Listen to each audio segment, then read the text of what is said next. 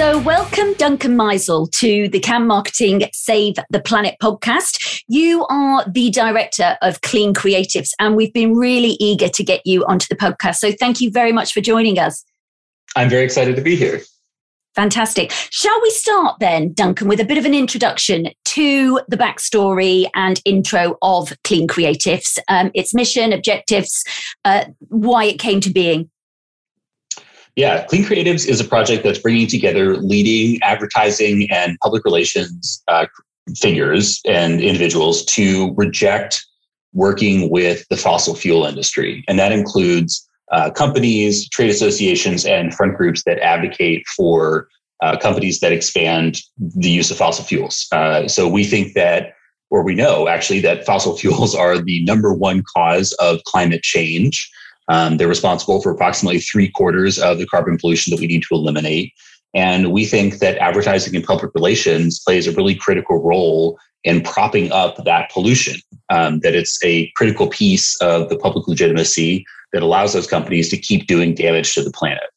And my background is in doing communications for nonprofits that do work on climate change. And the origin story of this is really based in the fact that every time that we would try and do something that we thought was great, like pass the Paris Climate Agreement in a way that would, protect low-lying countries and, stop runaway climate change, there would be extremely well-run, well-funded public relations and ad campaigns meant to stop us.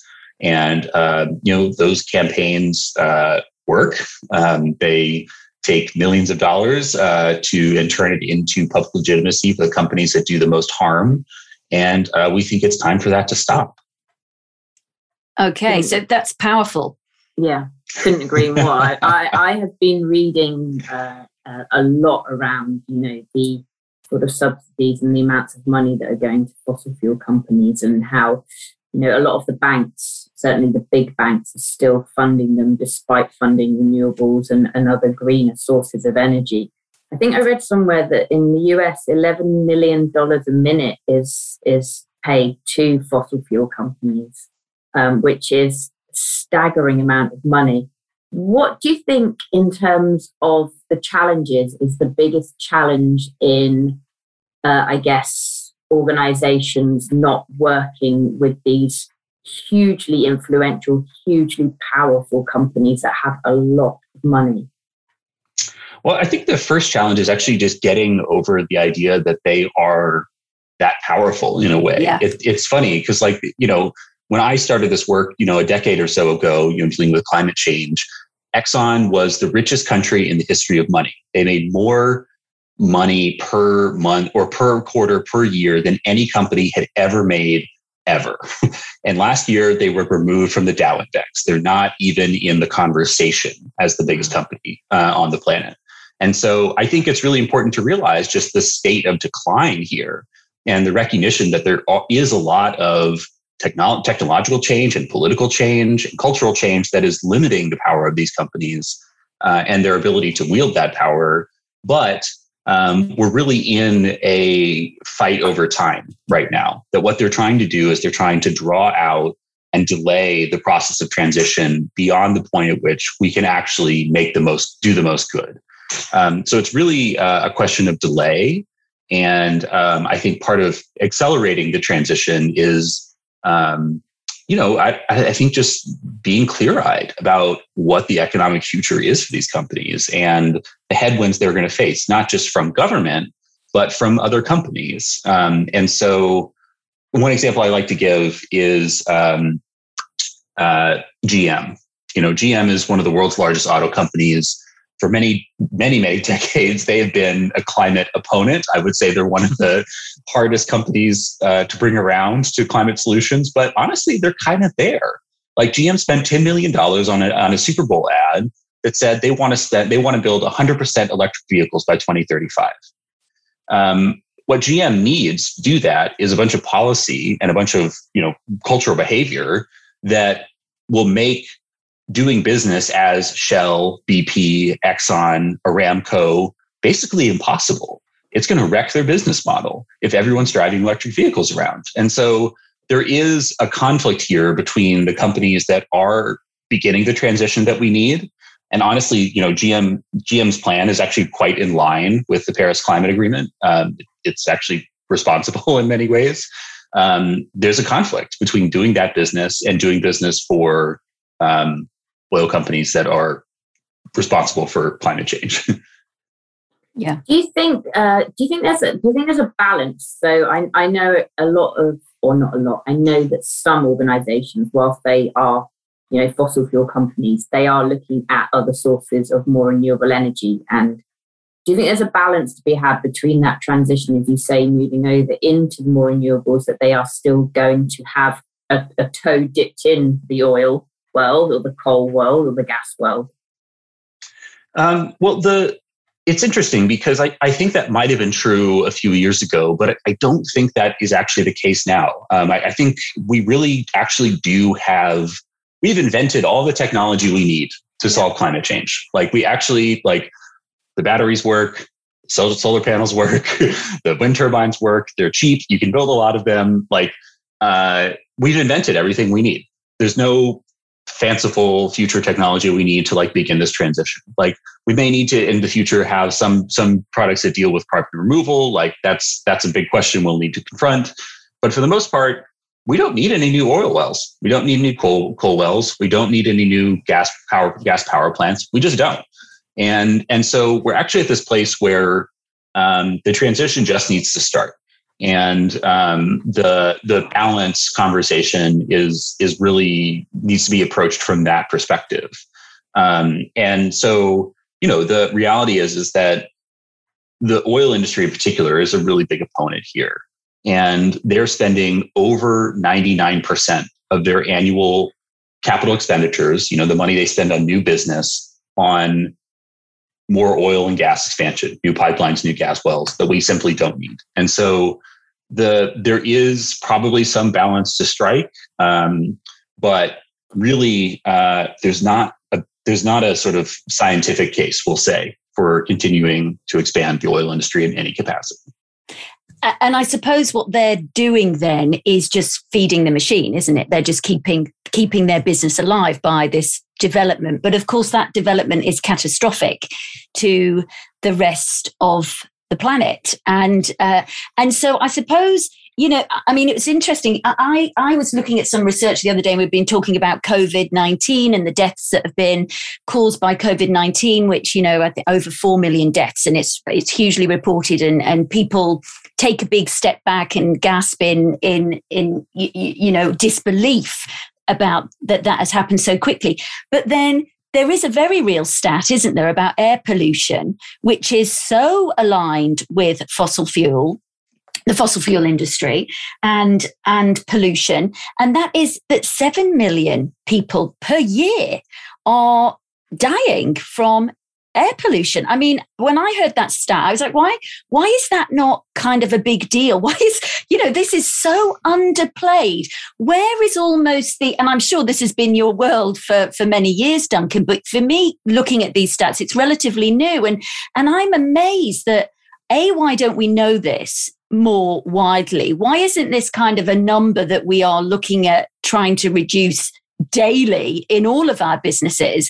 And if you're in an industry that is aligned and associated with having that level of pollution, there's got to be more than the regulation that is currently there right now. I mean, there's got to be a conscience there somewhere as well, hasn't there? Yeah. And what was so striking about that research to me when I first encountered it was that's as many people as die from tobacco. And tobacco is, this obvious global health menace that we all acknowledge as being an industry that just, on some level, I'll say this personally, just doesn't need to exist. It's just a thing that we don't need. And I think that we kind of have to come around to that same realization. And I think it's hard to process that in a world where the companies that do that pollution constantly advertise, look at our scientists developing algae fuels, or, we've, sent someone across the Antarctica with biofuels. And, it's just so great that, we're developing this clean technology and not every single but like an overwhelming proportion of the advertisements they make is about clean energy investments, which they honestly just aren't making at any real scale. And so I think it's hard to draw a line on and sort of process that, like, no, this is an industry that still does enormous harm, that actively is responsible for the premature deaths of 7 million people a year. And, they put so much work into presenting themselves as responsible corporate actors. And I think that's the thing that makes it hard to come to grips with. And that is the greenwash. Okay, that is the greenwash that, is aligned with that industry. And of course, that's where we start to dip into marketing now, isn't it? Where the role of agencies, the role of marketers, of individuals that are working so hard. I was having a conversation this morning, and it was almost like there was a battle in the marketing world between those marketers that were seen to have it easy because they were just marketing really good stuff, and those marketers that have to advertise the bad stuff, and have to do that in a way that helps the brand to win or helps the organization to win. And it's a bit of a ridiculous situation. I mean, we're trying to champion the education to marketers to say, listen, as an individual, educate yourself, understand the realities, because I've been in marketing a long time. I had no idea at the level and depth and that the greenwashing is going on at. So, first of all, get really clear on that. But what would you say the role of marketing has to evolve into, Duncan, now? Well, I think of this as, these companies are the biggest polluters, which makes them the biggest greenwashers. They have the most at stake in their business model for when it comes to sort of transitions out of dirty energy. And so they have to invest the most in pretending to be part of that. And they have the most misleading content.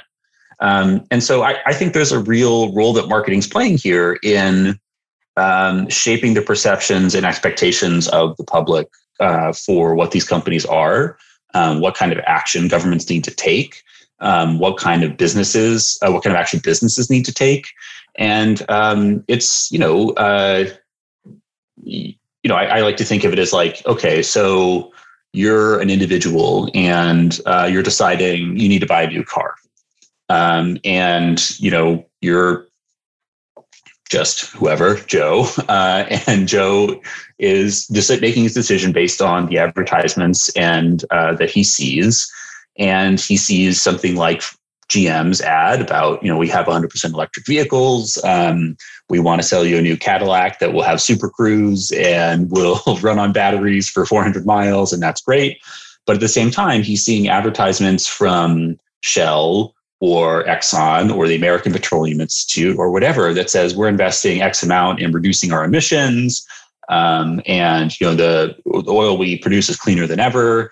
And that makes it actually harder for GM to sell that car. They actually have to make their case is much harder. And so I just think that marketing's at the pivot point between industrial policy and individual choice. And this is the pivot that, needs to be made, that like you can shape individual choices based on what industrial policy is. And, there's a conscious choice that needs to be made to shift away from doing the destructive work so that people can make those good decisions with more clarity and a better understanding of what is actually being done in this industry. And it's, you talk about the advertising, it's also the sponsorship. So recently in the UK, there was this science museum. They held their flagship exhibition, which was around, climate. And Shell were named as the sponsors, which is, the irony in there. You couldn't make it up, could you? But in fairness, the climate scientists that were due to speak all stood down. They all removed their voice and said they wouldn't speak at the exhibition. Then there was, people protesting out the front that, you can't buy your way into this and put yourself up there at this flagship exhibition to say that you're doing good when you're clearly not. So I think there's also that voice, isn't there, coming up from society, hopefully. And I think it's around marketing, as you say, we take our voice away. Consumers and society raise their voices up, and we kind of need to have this movement, don't we? Because the money, it's, you talk about dirty oil, it's dirty money, isn't it? That seems to be driving some of these decisions. So what do you think with regards to agencies that are refusing to work with fossil fuel organizations? How are they making that transition, I guess? Because some of them would probably have made quite a lot of money from working with these organizations. So how do you make that? I know morally how you would make that decision, but financially and operationally, the people and the agencies you guys work with as well, how is that going for them? Well, I actually think that's a perfect transition. The example of the sponsorships, of people removing themselves from the conversation that's sponsored by Shell. Great work. Because I think that is essentially the business case here as well, that there are brands that are doing good work in alignment with the client and with the climate change, addressing climate change. And I think at a certain point, they're going to say, why are we working with the agencies that are doing the most harm here? Why are we actually lending? There's obviously, business, separate conversations. It's not that, there's direct cross-pollination here, but, if you're a brand that specializes in communicating about your clean product, and you're helping your agency sort of build muscle about how to communicate about clean business, and they're then misusing that capacity and those skills at the same time with the business to, create an impression of green business on behalf of a company that doesn't have that, you're actually lending a little bit of your credibility to the companies that are doing the most harm. And I think that there is a practical case there that, you don't want to work with agencies that make it harder to do clean business. I think there's a little bit of a just sort of, ickiness case to be made of like, why would you work with the people that are also working for the companies that do harm to the thing that you're obviously on a mission to address? Yep. And I think that, that is the ultimate pressure that's going to come, is that there are going to be brands that say, I'm not interested in this anymore. And then I think the other question that agencies will have to address is talent, particularly when you think about young talent. There's two pressures here. One is just the fact that smart, creative people have a huge number of ways to make money as a smart, creative person in the world now. And, they can take any number of pathways. And then the second is young people care a lot about climate change. They understand the issue. They're not willing to be bullshitted anymore. Yeah. I don't know if we're allowed to say that. You can say that. Oh, okay, great. It seemed like that was the vibe. But, the young people, they don't want to take a bunch of bullshit on this anymore. They're not going to work for an agency that's going to blow smoke up their ass about how Shell's transitioning. They're going to say, they get it. So I think agencies that are interested in attracting and retaining the best talent are going to need to have a clear stance on this. And we published the F list, which is the list of agencies that we know at least that do work with fossil companies. And I just think it needs to be said. I think that is going to continue being public information. We're going to keep publishing it. And it's just going to be a reputational challenge that agencies are going to have to manage when it comes to attracting the best talent. And I think that's going to be hard. Have you had any backlash from your F list? We've had some polite outreach from some agencies that wanted some clarifications. And, look, I want to present accurate information. I'm not trying to lie to anybody. So, we some agencies reached out and said, this is actually a former client. Could you just make sure that's clear? Okay. So we made those changes, but, it's true. And we've also had conversations where people said no, actually we trust our fossil fuel client. And I had to sort of say, well, have we looked at the data here? Have you, and trying to be as polite and patient as we can, but also pointed, just try and be as frank about what I think the issue is. So I'm not sure backlash is exactly the right word, but it definitely attracted attention. Nobody wants to work. Nobody wants to be seen to be doing harm. They would much rather. And if you've got that talent that is already in an organization or institution where the values don't align, then the best thing to do is get out and put your talent and focus into organizations that are doing good, because like you said before, if we can do better for the GMs of the world, these exemplars that are doing better, and plow the attention over there, and the people that are doing bad in the world, just to keep it as a simple, balance, then of course that's reducing over there, and we're putting more of a stronger voice into doing good. On that point about exemplars, Duncan, you mentioned GM that you think are doing well. One of the things that we're keen to do is build a portfolio of exemplars. Who are the organizations that are genuinely doing well? Because when we interviewed Philip Kotler, one of the things he was saying is there isn't almost enough of a kind of blueprint for organizations right now to fully understand who's doing well. And the more exemplars we have, that kind of raises the benchmark for everybody. And so, are you seeing these exemplars increasing? I am. And I think it's just an obvious, it's such a clear business choice, that if so many of the raw materials we use to build products are under threat from this.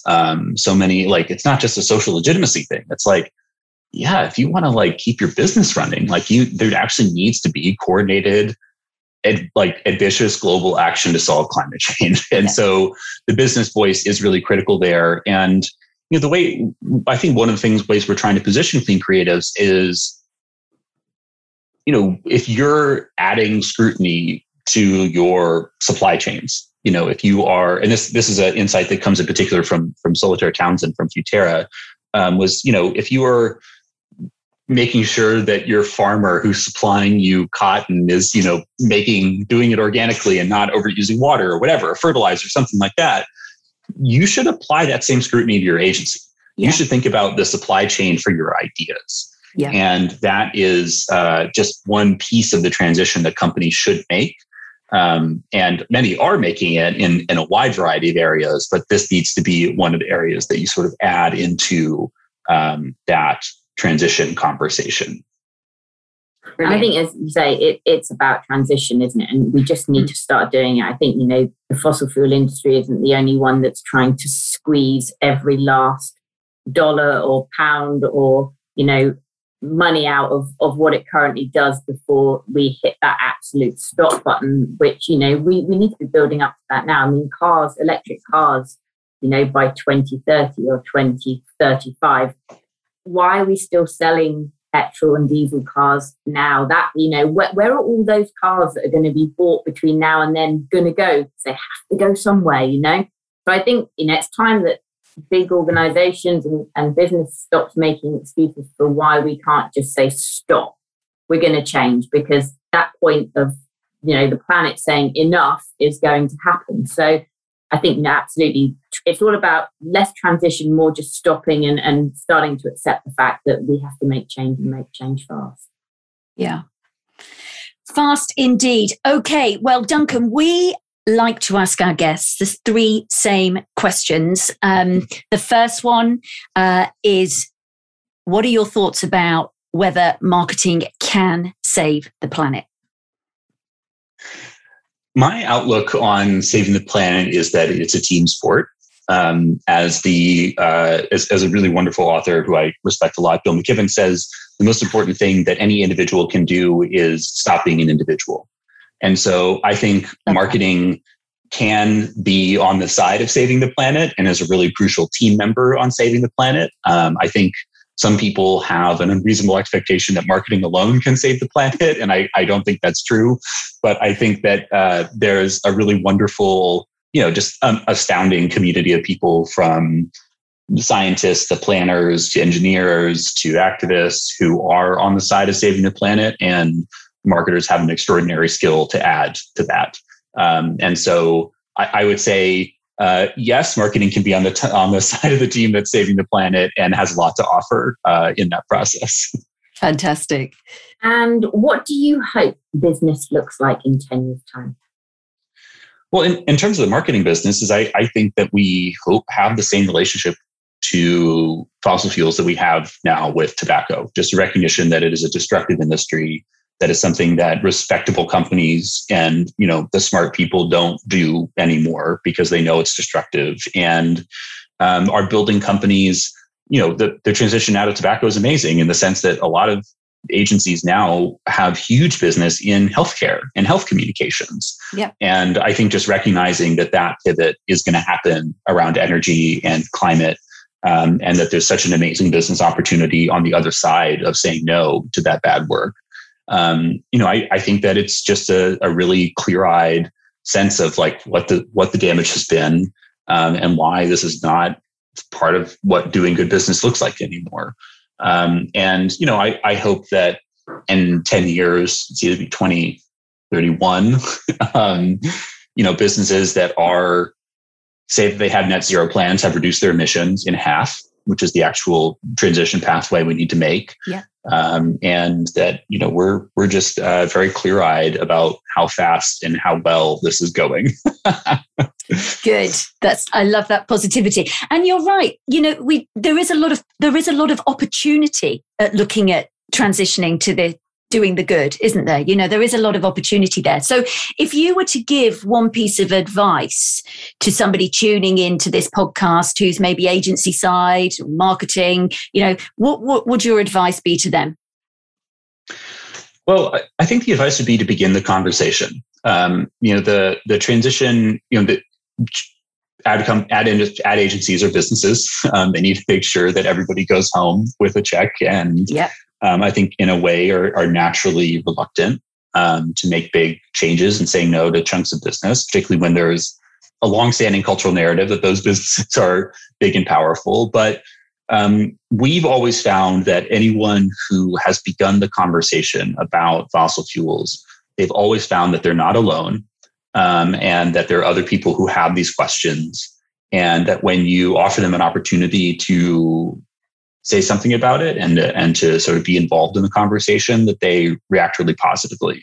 And so if you go to Clean Creatives/start, we actually have a sort of starting guide about what you can do and some resources you can use to begin that conversation. So I think just, you don't always have to, it's sort of nice to hope and expect that you make this argument and then poof, people get it. But sometimes it takes time, and really the best thing to do is just start talking about it. And once you sort of bring people into that dialogue, we found that it moves quite quickly. Fantastic. Well, Duncan, it's been an absolute joy having you on the podcast. It's not a fantastic topic, is it? Let's face it, but it's wonderful that we've got organizations like yours out there really championing things, calling out the agencies, making the data and the facts and the stats available, which, education is such a big part. As you said, once you understand things, you can really get your head around what you can then do to start solving some of these challenges. Yeah, no, I'm really grateful for you all for hosting this conversation and bringing people together around it. And I'm just excited to see it continue at the COP and into the next year. Yeah, fantastic. Thank you so much.